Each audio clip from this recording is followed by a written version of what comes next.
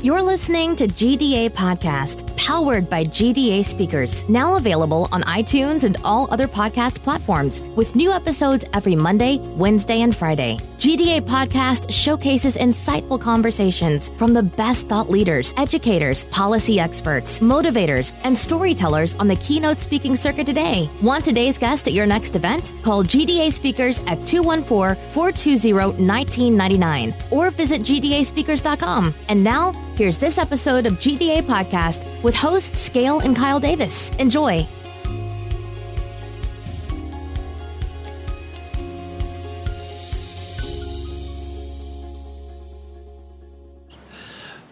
So with us on the bonus is Lisa Bodell, and what we're going to talk about just real quick is time sucks and where to begin when you're on the journey of simplification. So take it away, Lisa. So it's interesting because people often don't know where to start, and there's lots of little tips and tricks, but we tell people to start with their own work. And what we do is the best way to solve a problem is to break it down into parts. So the best way to identify where your complexity is to break down your work day or work week into the parts of things that you do every day. And so here's what we have people do. We have them write on a piece of paper a T-chart. Mm-hmm. And on the left-hand side are their typical tasks. And what we like to have them do is think about in an average week, what are the typical tasks they do? And either that they do or are asked to do. So it might be a meeting they run or are asked to attend. And we give them several minutes to write things down. And as soon as they're done making their list, then we have them look at the list and say, circle the things in that list that you think are valuable. And what's really interesting about that is how few things they circle. And then we start to say, what are the things that you circled? Why are they valuable? Because what we're getting at them is to define what valuable work is. And so they'll say things like things I enjoyed, things that get to my goals, things that actually help me achieve my numbers, things that address a customer problem, things that are innovative tasks. And then we say, what we'd like you to do is then on the right-hand side of the T-chart, write down all the things you wish you had time to do. Mm-hmm. And once they do that, then what you see is you compare the left-hand side and the right-hand side, and you say the difference. What are the things on the right-hand side accomplish that the left-hand doesn't? And again, what you're doing is you're identifying meaningful work. And so you then take them back to the left-hand side of the chart and say, if what you want to do is get to the meaningful work, let's look at all the things that aren't circled on that left-hand chart. That's the stuff that's the mundane tasks, the low-value tasks. How do you want to be able to eliminate those things? What do you need to do to either eliminate them, outsource them, or minimize them? And we have them take each one of those tasks. This is something you can do on your own. And first of all, ask yourself, what if I didn't? What if I didn't do this thing? What's the worst thing that would happen? And if it's not something you can eliminate, then ask, how can I either outsource it to someone else or do it less frequently or minimize it in some other way? And it's amazing what people can come up with.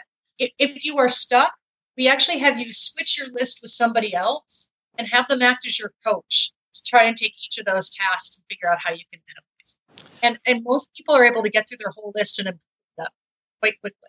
So one of the things we talked about technology, and I think it has some relevance to this question that I'm going to have has some relevance to what we were just talking about right now. But I'm kind of curious as to what is like the number one favorite tool or app or something that you use personally and at your company, FutureThink, to really help simplify everything and tie it all together and eliminate, if you will, the time sucks of your life.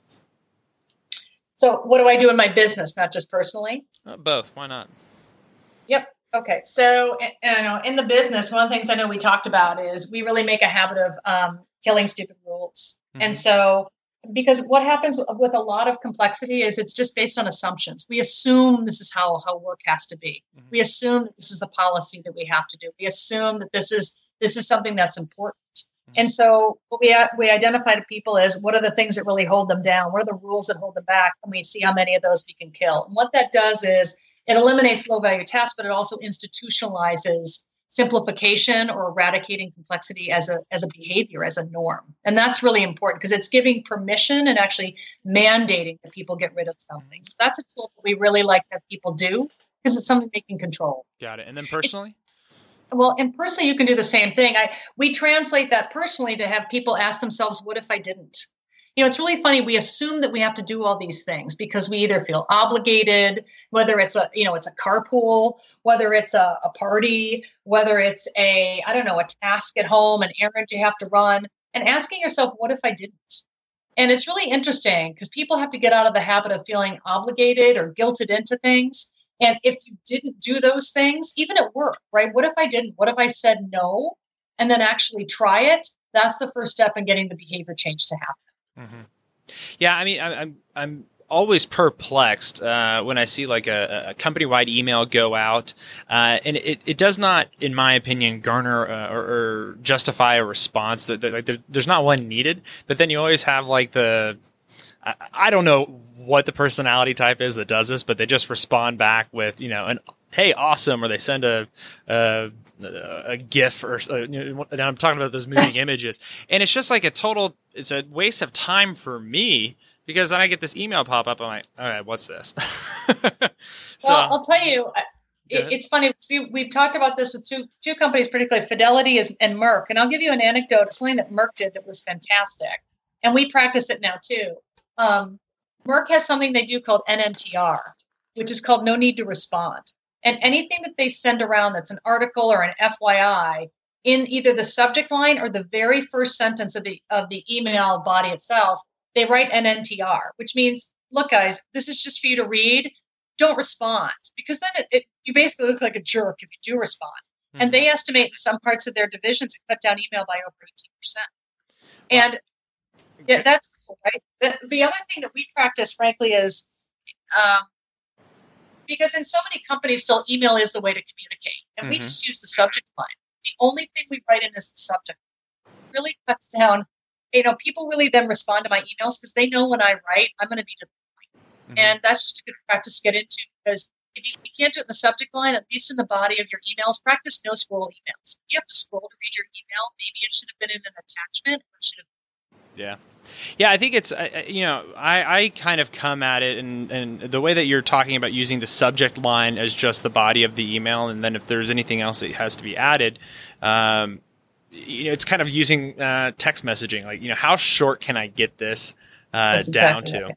And that's kind of like, if I'm going to plug an app or something like that, that's like one of my big favorites with using something like Slack, because I don't have to set up and start thinking about how do I, this doesn't have to be a formalized thought process. I don't have to say, hello, Lisa. I can just be like, hey, did you see this thing? Because I need your get your comment on this, or get your opinion on this, or get, something. It can be just super quick, and it's a lot easier for me than having to sit there, draft, and think about the words that I'm going to use, and this, that, the other, and it's just simplifying life, whether it be in the subject line or using a messaging application. I completely agree. The one thing I will say that's interesting about simplicity is recognizing generational differences and cultural differences. Because in a lot of Western cultures, and especially American cultures, getting to the point is great. And especially with younger generations, getting to the point is great. With older generations, and sometimes outside of the United States, if you walk around the niceties, it's offensive. So one of the things we always say with simplification is know your audience. So you make sure that then the message is heard. Be brief, but make sure you have the context. Well, that makes sense. Well, with that, know your audience, be brief, have good context, and be sure to get Lisa Bedell's book, which I have right in front of me, and it's called Why Simple Wins. Other than that, thanks again for joining us, Lisa. Thank you so much. I really enjoyed it. Thank you. Thanks for listening to this episode of GDA Podcast, powered by GDA Speakers. If you're interested in booking today's guest, visit GDA Speakers at gdaspeakers.com or call 214-420-1999. Visit gdapodcast.com and subscribe to our newsletter to stay up to date and be informed of new episodes, blog posts, and more. Be sure to follow GDA Podcast on Twitter and Instagram at GDA Podcast, as well as Facebook at facebook.com/GDA Podcast. Thanks again, and stay tuned for more from GDA Podcast and GDA Speakers.